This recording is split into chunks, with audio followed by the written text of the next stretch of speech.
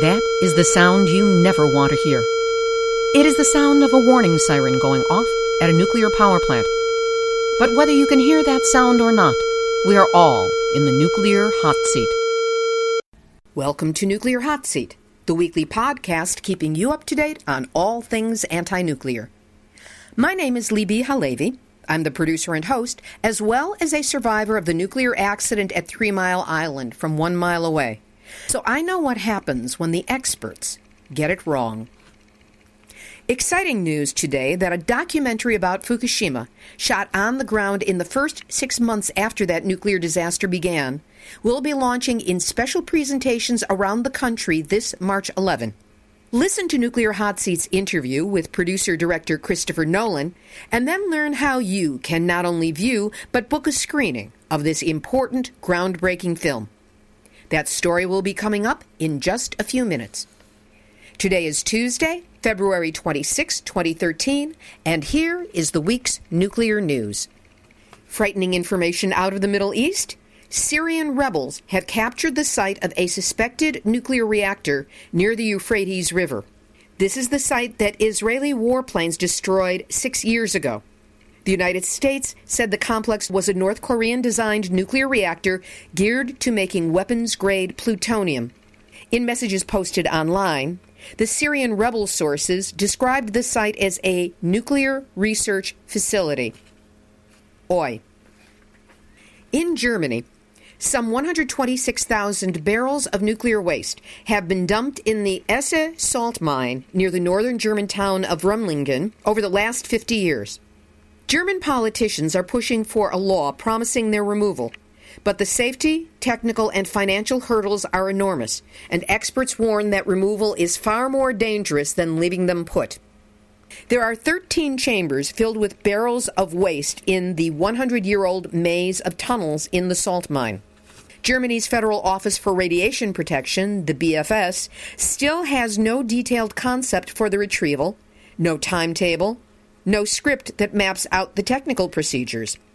It's essentially a flight by the seat of the pants, and problems are encountered for which no solutions have been found anywhere in the world. Note that at least Germany is trying to find a solution to nuclear waste. Where is the U.S. in this? Where is Japan? According to Jens Kohler, the technical director of Esse, what we intend to do here has never been done before. Here's hoping you can do it, and then you teach the rest of us how. According to the Asia-Europe Journal, an academic journal, the Fukushima catastrophe is a turning point in the conception, role, and management of technology in industrial societies. Its long-term impact and meaning are impossible to repress. Wherever they live, people will never see and understand nuclear energy and the nuclear industry as they did before. Which, of course, Nuclear Hot Seat adds, is not stopping the nuclear industry from busting out its talking points and flogging its trained SEALs in the media to support more nukes. I'll have more about that later in the podcast. Here in the United States, it's now up to 6 underground radioactive waste tanks that are leaking at the nation's most contaminated nuclear site, the Hanford Nuclear Reservation. Washington Governor Jay Inslee said this past Friday, in a massive understatement, that the latest news was disturbing. A more powerful response came from CBS News contributor Michio Kaku, who is also a physics professor at the City University of New York. He said, "It is scandalous. We're leaking nuclear waste dating all the way back to the Nagasaki bomb. It's a toxic witch's brew of chemicals, the most dangerous known to science, like plutonium, enriched uranium, nitric acid, and solvents. We have 56 million gallons worth of this toxic stuff. Imagine 80 Olympic-sized swimming pools containing the most toxic substance known to science, of which 2 Olympic-sized swimming pools have leaked right into the ground." Kaku went on, "We have to immediately realize that this is a major emergency problem. The government has to take the waste, put it into new vats that are double, triple lined. They have to drill to access how far the waste is. And it's a ticking time bomb. In 15 or 50 years, we don't know when, it's going to hit the ground table. When it hits the ground table, it will go right into the Columbia River, and remember, that's one of the major rivers in the entire Pacific Northwest. 2 thoughts on this: drinking water and salmon. More on the ever-popular, ever more contentious, and convoluted story and battle around the San Onofre Nuclear Generating Station in Southern California. On February 21st, Representative Ed Markey raised the possibility that the utility in charge of San Onofre, Southern California Edison, may have violated federal securities laws by failing to publicly report safety information to investors. This is a new angle. According to a letter sent by Representative Markey to the Securities and Exchange Commission head, Elise Walter, the lawmaker says investors do not appear to have been fully and accurately informed of design flaws found by SCE and Mitsubishi in advance of the replacement of parts of the plant. He went on to state that Southern California Edison decided to reject recommended safety modifications for fear that they would be required to undertake a new license process before the parts could be installed. The plant's 2 nuclear reactors have been shuttered since January 31st of 2012 because of unusual amounts of wear found in tubes in the replaced steam generators. These flawed and failing steam generators leaked radioactive water, which is what alerted the NRC and the rest of the world to the fact that there was a problem, Houston. Representative Markey also asked the SCE what the penalties would be for violations of this law, and whether other enforcement actions have been taken against energy companies for failing to disclose under similar facts and circumstances. Another U.S. nuclear worker has been found dead, which makes it the 3rd death at a nuclear plant this month alone. At Brunswick in North Carolina, on February 16, a contract employee slumped over on a forklift inside the protected area. The cause of death has not yet been determined. On February 19, a man working at the Perry nuclear power plant near Cleveland died while on the job. According to a spokesman for First Energy, the medical incident occurred inside the plant. The man was pronounced dead at the hospital. The company said tests at the hospital verified that this person involved in the incident was not contaminated. Always good to know. On the 7th of February, an individual was reported to have collapsed and was lying unconscious outside of the protected area at the Cook nuclear plant in Michigan on the southeastern edge of Lake Michigan. He was pronounced dead shortly thereafter. Also at the Cook nuclear plant, on February 12, bones were discovered in the debris removal baskets in the screenhouse, and these bones have the potential to be human remains. We always knew it was a killer industry. This from our friends at Beyond Nuclear. It's an update on Entergy Nuclear's Dirty Dozen atomic reactors. As Reuters reports, the U.S. Nuclear Regulatory Commission, the NRC, has increased oversight and inspection at Entergy's Fitzpatrick facility in upstate New York. This nuclear reactor is a twin to the Fukushima Daiichi reactor that melted down in Japan. It's a GE Mark I. The NRC degraded the safety status of this nuclear facility because of the number of unplanned power changes per 7,000 hours of operation.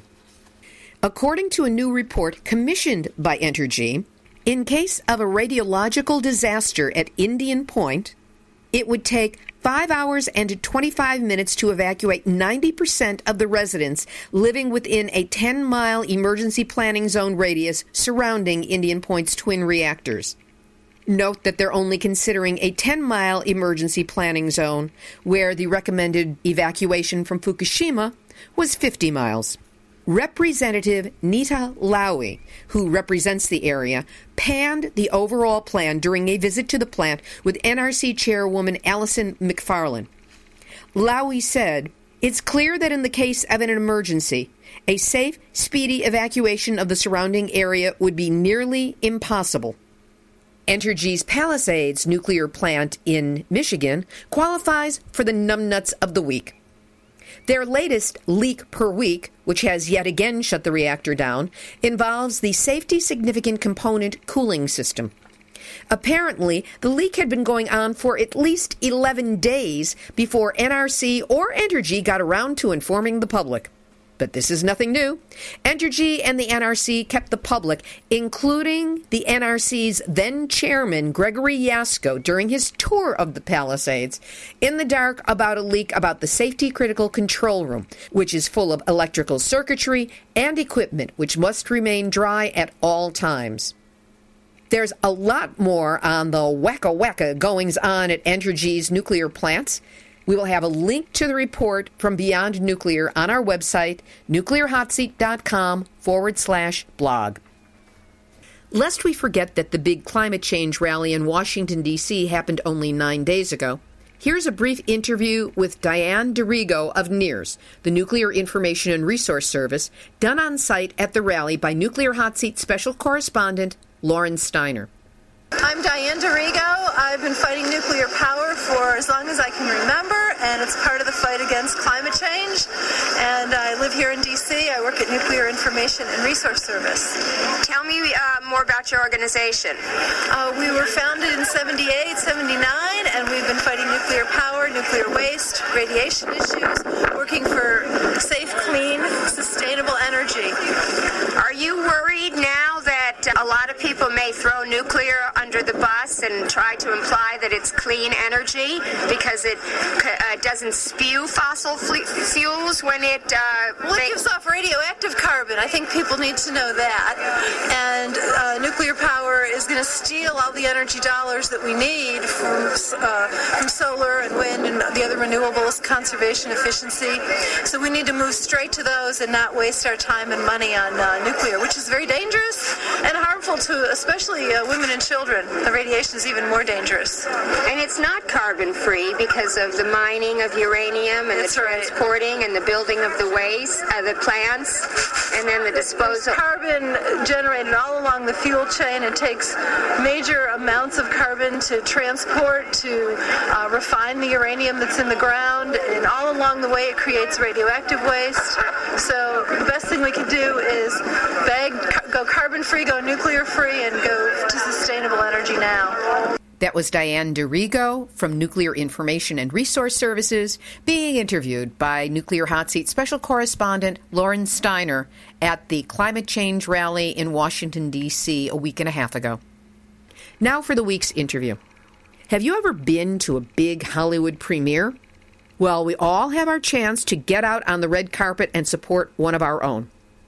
Christopher Nolan's new film, 311 Surviving Japan, is a harrowing yet quirky look at the first months after the Fukushima Daiichi nuclear disaster began.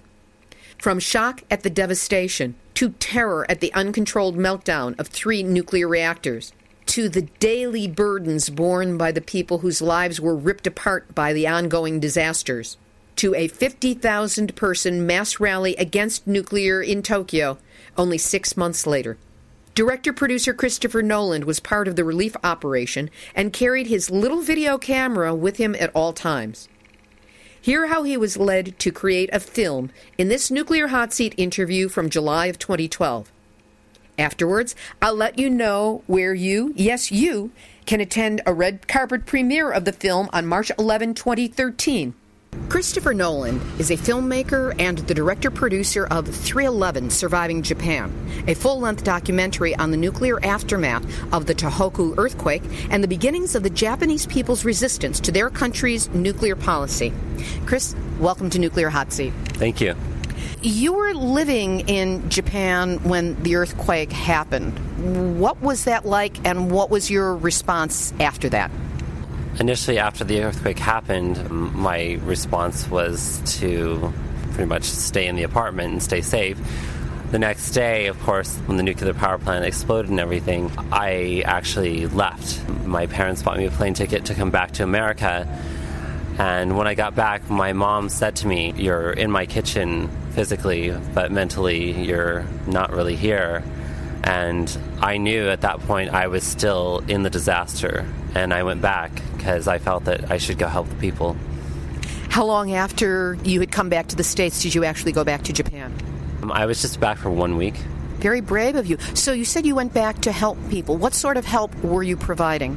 At first, I was just providing relief supplies, and then I went actually up to the affected area. You went up to the Fukushima area? I didn't go to the Fukushima area first. I went up to the Iwate Prefecture to a town called Ofinado, did a lot of debris cleaning, started to hear a lot of problems with the relief operations going on from the government, and that kind of led me on a path to investigate what was going on. What sort of problems were you hearing about? Food shortages and just systematic problems with getting food around logistically, and people were starving was the main thing. Nobody was getting any information about the nuclear power situation at all, especially up north. They considered it just to be a problem down south. They didn't think it affected them at all. So there was no information about radiation plume or the ongoing series of explosions and problems that were showing up at Fukushima? No. On television, they told us that there was an accident, and then they reverted to how the power plant worked before that. But they did not tell us how it would affect us health-wise at all. How suspicious were the Japanese people you were in contact with about this kind of information coming from the government? At first, they didn't seem very concerned about it. But as time went on, people got a lot more concerned. How did this turn into a film? After I spent time up north, I, of course, wanted to know, living there, what was going on with the radiation, how the extent and everything. The mayor of Minami-Somen went onto YouTube. The government had told everyone to stay indoors, so no supplies, nothing was being delivered. And this was how long after the tsunami had taken place? That was right after the nuclear accident that they were given that order. So I had to go into YouTube to get help because the mass media wasn't really reporting anything. After that, of course, the government showed up. People got supplies and everything. When I saw the clip on YouTube, though, I was like, I just felt that I had to meet him. And in meeting him, what was that like, and how did that lead to you wanting to do a documentary? My first sense from the YouTube video that he was very kind of a little bit more going rogue, I guess. But when I got there, it seemed like he kind of slipped back into like the official, follow the government's orders type of thing and wanted people to come back to the town. And that made me want to, of course, know more. And basically, we were accompanied by a journalist from Estonia, and we went to Tokyo Electric Power. And when we interviewed Tokyo Electric Power... You actually got through to TEPCO in the weeks after Fukushima? Yeah, it was actually in May that we got to the TEPCO corporate office, and we were there for about an hour and 15 minutes, and they had their prepped interview, of stuff that they wanted to tell us, and then the journalists let me loose on them, and I asked them all kinds of questions they were not ready for. But the amazing thing was they still answered them. They didn't say no comment or anything, and I captured it all on film. And when I got that on film, I said, this is something that people need to know about. And from that point on, it just led me into making this film. Now, you speak some Japanese, do you not? A little, yes. And when you were asking the questions, were you doing so directly, or did you have to go through interpreters? It depended on who it was. TEPCO spoke English, but like the mayor, we had to use interpreter. Yeah, it really depended on where you were. So my movie's kind of mixed in English and Japanese because of that. What are some of the standout moments that you experienced in the first few months after Fukushima happened, when you're wandering around with, a little digital camera? Yeah, I just had a regular consumer camera. What stood out to me was the lady that was denied food and shelter because she was actually from another community, and they told her the shelter was full. So because she didn't register at the shelter, she also couldn't get the government assistance in food. So she was on her own for a good 2.5 months. She wasn't even in shelter. She was in the back of trucks. What really, really got to me was her openness about it and willing to actually get angry about it, because it's very uncharacteristic for Japanese people to do that. How open were the Japanese officials that you faced to talking about the nuclear aspect of the disaster they were facing? The officials that we interviewed in Miyagi Prefecture did not want to talk about the radiation at all. They said that it was baseless, harmful rumors, and everything was fine. That's almost a direct quote from them. And what was your knowledge or awareness of this at the time? At the time, I really didn't have a lot of concrete knowledge because I had the Western media saying a lot of things. I had the Japanese media saying nothing. We had the government in TEPCO telling us everything was fine. So really wasn't sure, but I knew that there was something wrong. And what, if any, protective measures did you take for yourself and your health from the radiation during this time? At the time, we were not really given much instructions on what precautions that we could take, so I didn't really take any. Going commando in Fukushima, not a good idea, but Chris, you're still here, and we hope you're here for a good long time. So officials didn't want to speak about the issue. Where did you go for your next sets of information? After I talked to officials in TEPCO, I went back to talking to the people, because I wanted to see how the people felt after a few months, and the people basically were pissed. They said basically the same thing. They were not you couldn't trust the information from anybody, and they didn't know what to believe, but they didn't know what to do about it. So a lot of people started to speak out about it. How common is this in the Japanese culture? Not common at all. You're not supposed to stand up or speak against anything. They have a saying that the nail on the floor is the one that gets hammered down. So you're not supposed to cause a commotion. Don't stick your head up. Right. So here are these people getting pissed off, to use your language, and sticking their heads up. What was it that you were hearing from them?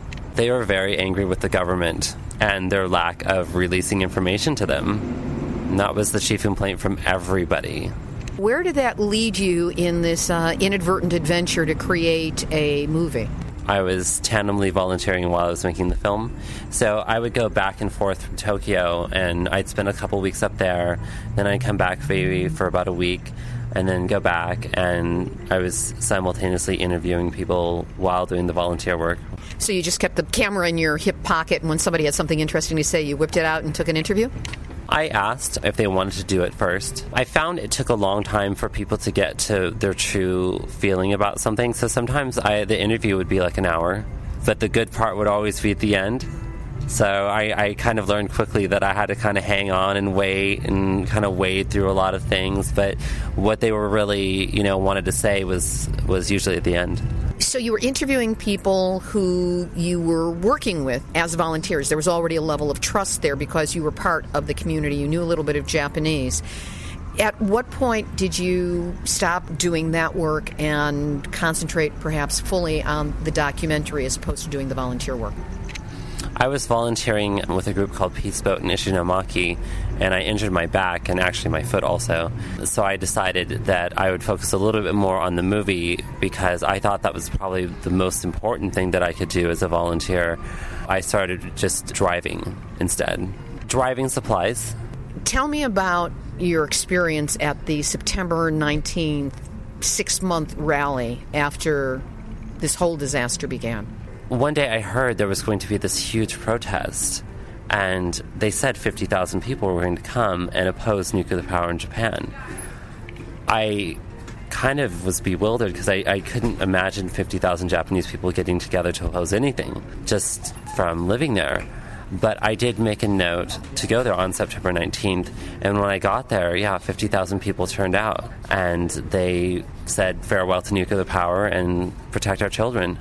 You actually were in Japan for the period of time from the people not really being attuned to having a political response to the point where the movement that is continuing these days for the shutdown of the Ui reactors, now that they've gone back online, all of that started back when you were there and you were able to follow it through to this milestone demonstration. Yes, I actually captured the smaller demonstrations in the beginning, and you can see actually in the film the demonstrations grow into this full-fledged 50,000 person protest, which has now become almost like going to be a revolution in Japan, hopefully. What brought you back to the United States? What made you decide that it was time to come back? I decided it was time to come back when I had a lot of concerns about the food. I mean, we initially, of course, knew that there was going to be problems, but I started to get radiophobia really bad about the food because they were still selling food from Fukushima in the supermarket. And I just said, I can't do this anymore. I need to take production elsewhere. At what point did you come back to the States? I came back early December of 2011. And what has been the journey of the footage that you took to its creation into the film that you've made? I came back to the country with a 3-month rough cut. And I had to launch a Kickstarter campaign, if you don't know what that is, Kickstarter.com, to raise the money for the post-production for the movie to get it into a 90-minute feature documentary. And how did that go? It was funded $5,000, and actually, even after it ended, we ended up getting an extra $1,000 and a spot to show the movie in Canada with the Fukushima conference on the anniversary date, March 11th, 2012. What was the response like when you showed it at this conference? A lot of people were shocked at what they saw. In what way shocked? What were they shocked about? They had no idea that any of that was going on. They said, well, none of this has been on the news, it's been out of the media. We had no idea that people felt this way, these situations were going on at all. Chris, what was it like when you finally, for the first time, got to show the film in front of an audience? I had an overwhelming response from the Canadian media. I was featured on 8 different outlets, including CBC Radio and CBC Television. The screening was packed to capacity. Everybody was shocked to some degree at what they saw. They didn't actually know all of that was going on there because the media wasn't really reporting it over here. So in other words, what you provide in this film, 311 Surviving Japan, is a bridge between what was actually happening there in the first 6 months, starting just a few weeks after the tsunami and earthquake took place, all the way through to this first major demonstration. Information that we, of course, here, unless we were on YouTube and on Facebook, did not know anything about. Since that first screening, what has been happening with the film? After the first screening, it was a rough cut, so we had to raise more money to get it to the final cut. From the Kickstarters, I've had people that's how we got the first screening. So we had a second screening that just happened in Seattle. That one got another overwhelming response. It was on the local news, too, finally, the story about the movie. And I was really glad that they included the segment about Fukushima, because I really wanted to get that back into the mass media. And that's part of the reason I made this movie, is because people need to pay attention to what's going on. What are the steps you're taking to launch the film, and what do you hope, what do you envision as the future for this film? My hope is that it helps people first understand the disaster a lot more, and that it's a serious event. I mean, this is a potential end-of-the-world event that people are not really taking seriously at all. After that, I want to use any funds from that to help with radiation awareness projects in Japan and even here, because a lot of people here aren't really aware that the radiation travels, and it traveled across over to the West Coast. And from there across the west of the country and through rainouts, we have no idea where the hotspot pockets are around the country. If you have a dream of what this film can accomplish, where it can go, who it can touch, what it can achieve in the world, what would that look like? We cannot sustain life on this planet if we continue to poison it. At what point do we decide that our health is more important than the economy? You know, we invented the economy, we can change that. Our health and our natural resources, though, we can't replace. And a greater awareness of that really, really, really needs to come about. And I think now is the time, and this incident is one that definitely we could learn that from. And your film is, of course, a major piece in the education of people in a medium that they are familiar with and that makes it easy for them to get the information in a condensed form. If people want to support you in the work that you're doing, where can they go to learn more about you and about the film, and how might they be able to help you? They can go to www.311survivingjapan.com. And those are the numbers 311? Yes. So number's 311survivingjapan.com. Right now, we are looking to launch the film and get it out there as big as possible. What would help you do that? Distribution and marketing. So if anybody is in the distribution or marketing field and are able to help Chris in any way, even if it's just as an information flow or to network him into others, go to www.311survivingjapan.com. Chris Nolan, thank you so much for all your efforts on our behalf. Thank you. He got his Kickstarter money, finished the film, and now Christopher Nolan's documentary, 311 Surviving Japan, will premiere on March 11 in North Hollywood, San Diego, San Francisco, and Laguna Niguel in California, Seattle, Washington, New York City, Chicago, Illinois, and Portland, Oregon. In Los Angeles, there will also be a special sneak preview on Saturday, March 9. Tickets for this exclusive showing must be purchased by March 4th, and they may not last that long because they're going so quickly. All information about times, locations, and advance ticket purchase is available at survivingjapanmovie.com. Make it an event. Get a Klieg light, roll out a red carpet, hire a limo, invite your friends and family. Don't leave this movie in the echo chamber of those of us who already know and care about the issues it raises. Invite a friend or a neighbor to come with you. Spread the word. Let your local library know. Put it out on your email lists on Facebook and Twitter. Get your eco-friendly friends to share the word on their lists and then get them to come along with you. If there's no screening available in your area, we will have a link on the Nuclear Hot Seat website where you can learn how to book a screening of your own. Again, it is all searchable on survivingjapanmovie.com. And if anyone asks, is this by the same Christopher Nolan who directed all those Batman films? Just shrug and say, you don't know. The difference in their names is one letter if you're reading it in print, and no difference if you're pronouncing it. So if a little bit of misdirection or confusion gets people motivated to come and see this film, what's wrong with that? The last Batman film actually did have a nuclear theme of sorts, so this would not be an illogical follow-up for that other Christopher Nolan. Whatever we can do that isn't illegal to move this movement forward, I suggest that we do it.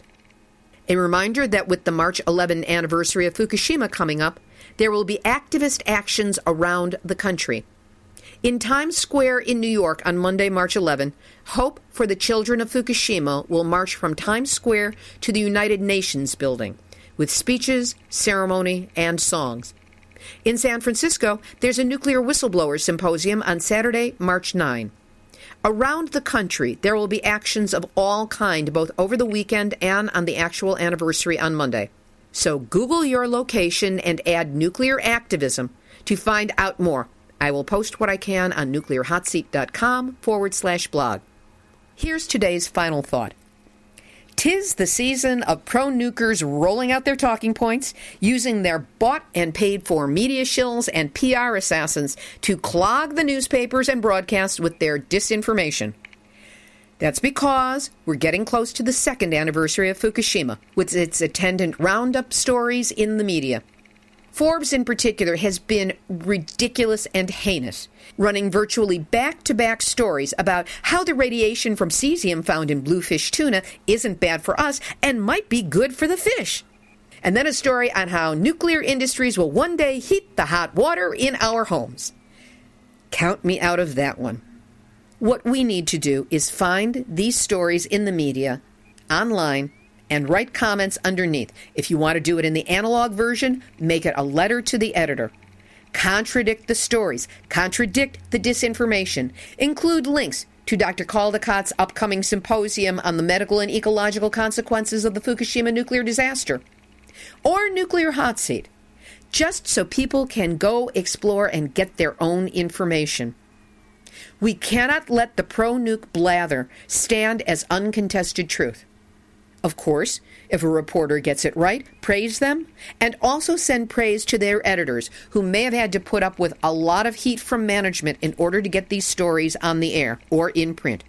But realize that the media has a short attention span and almost no memory.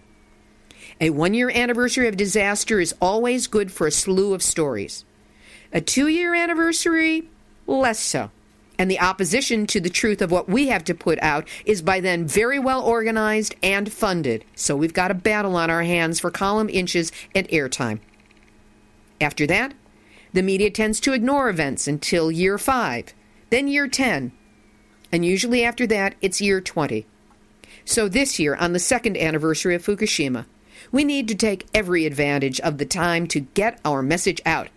Remember, the planet and genetic future that you save may be your own. This has been Nuclear Hot Seat for Tuesday, February 26, 2013. Material for this podcast was gathered from enenews.com, Asia Europe Journal, Washington Post, Beyond Nuclear, Fairwinds Energy Education, and the ever-reliable Arnie Gunderson, Japan Times, World Nuclear News, and the Nuclear Hot Seat Facebook network. Special thanks to Lauren Steiner for her exclusive DC report from the Climate Change Rally. You can find all our podcasts posted on nuclearhotseat.com. It's still easiest to just click on the blog tab and scroll down. We can also be found if you friend me and Nuclear Hot Seat, two different things, on Facebook, and you can get the entire back library on iTunes podcasts. We're at 89 right now and counting. Share us, link to us. Nuclear Hot Seat is the activist voice on nuclear issues, so use us as the resource we are. And if you have a story lead, a hot tip, or a suggestion of someone to interview, send an email to info@nuclearhotseat.com. This is Libbe HaLevy of Heartistry Communications, the heart of the art of communicating, reminding you that we've all had our nuclear wake-up call. Now, do not go back to sleep.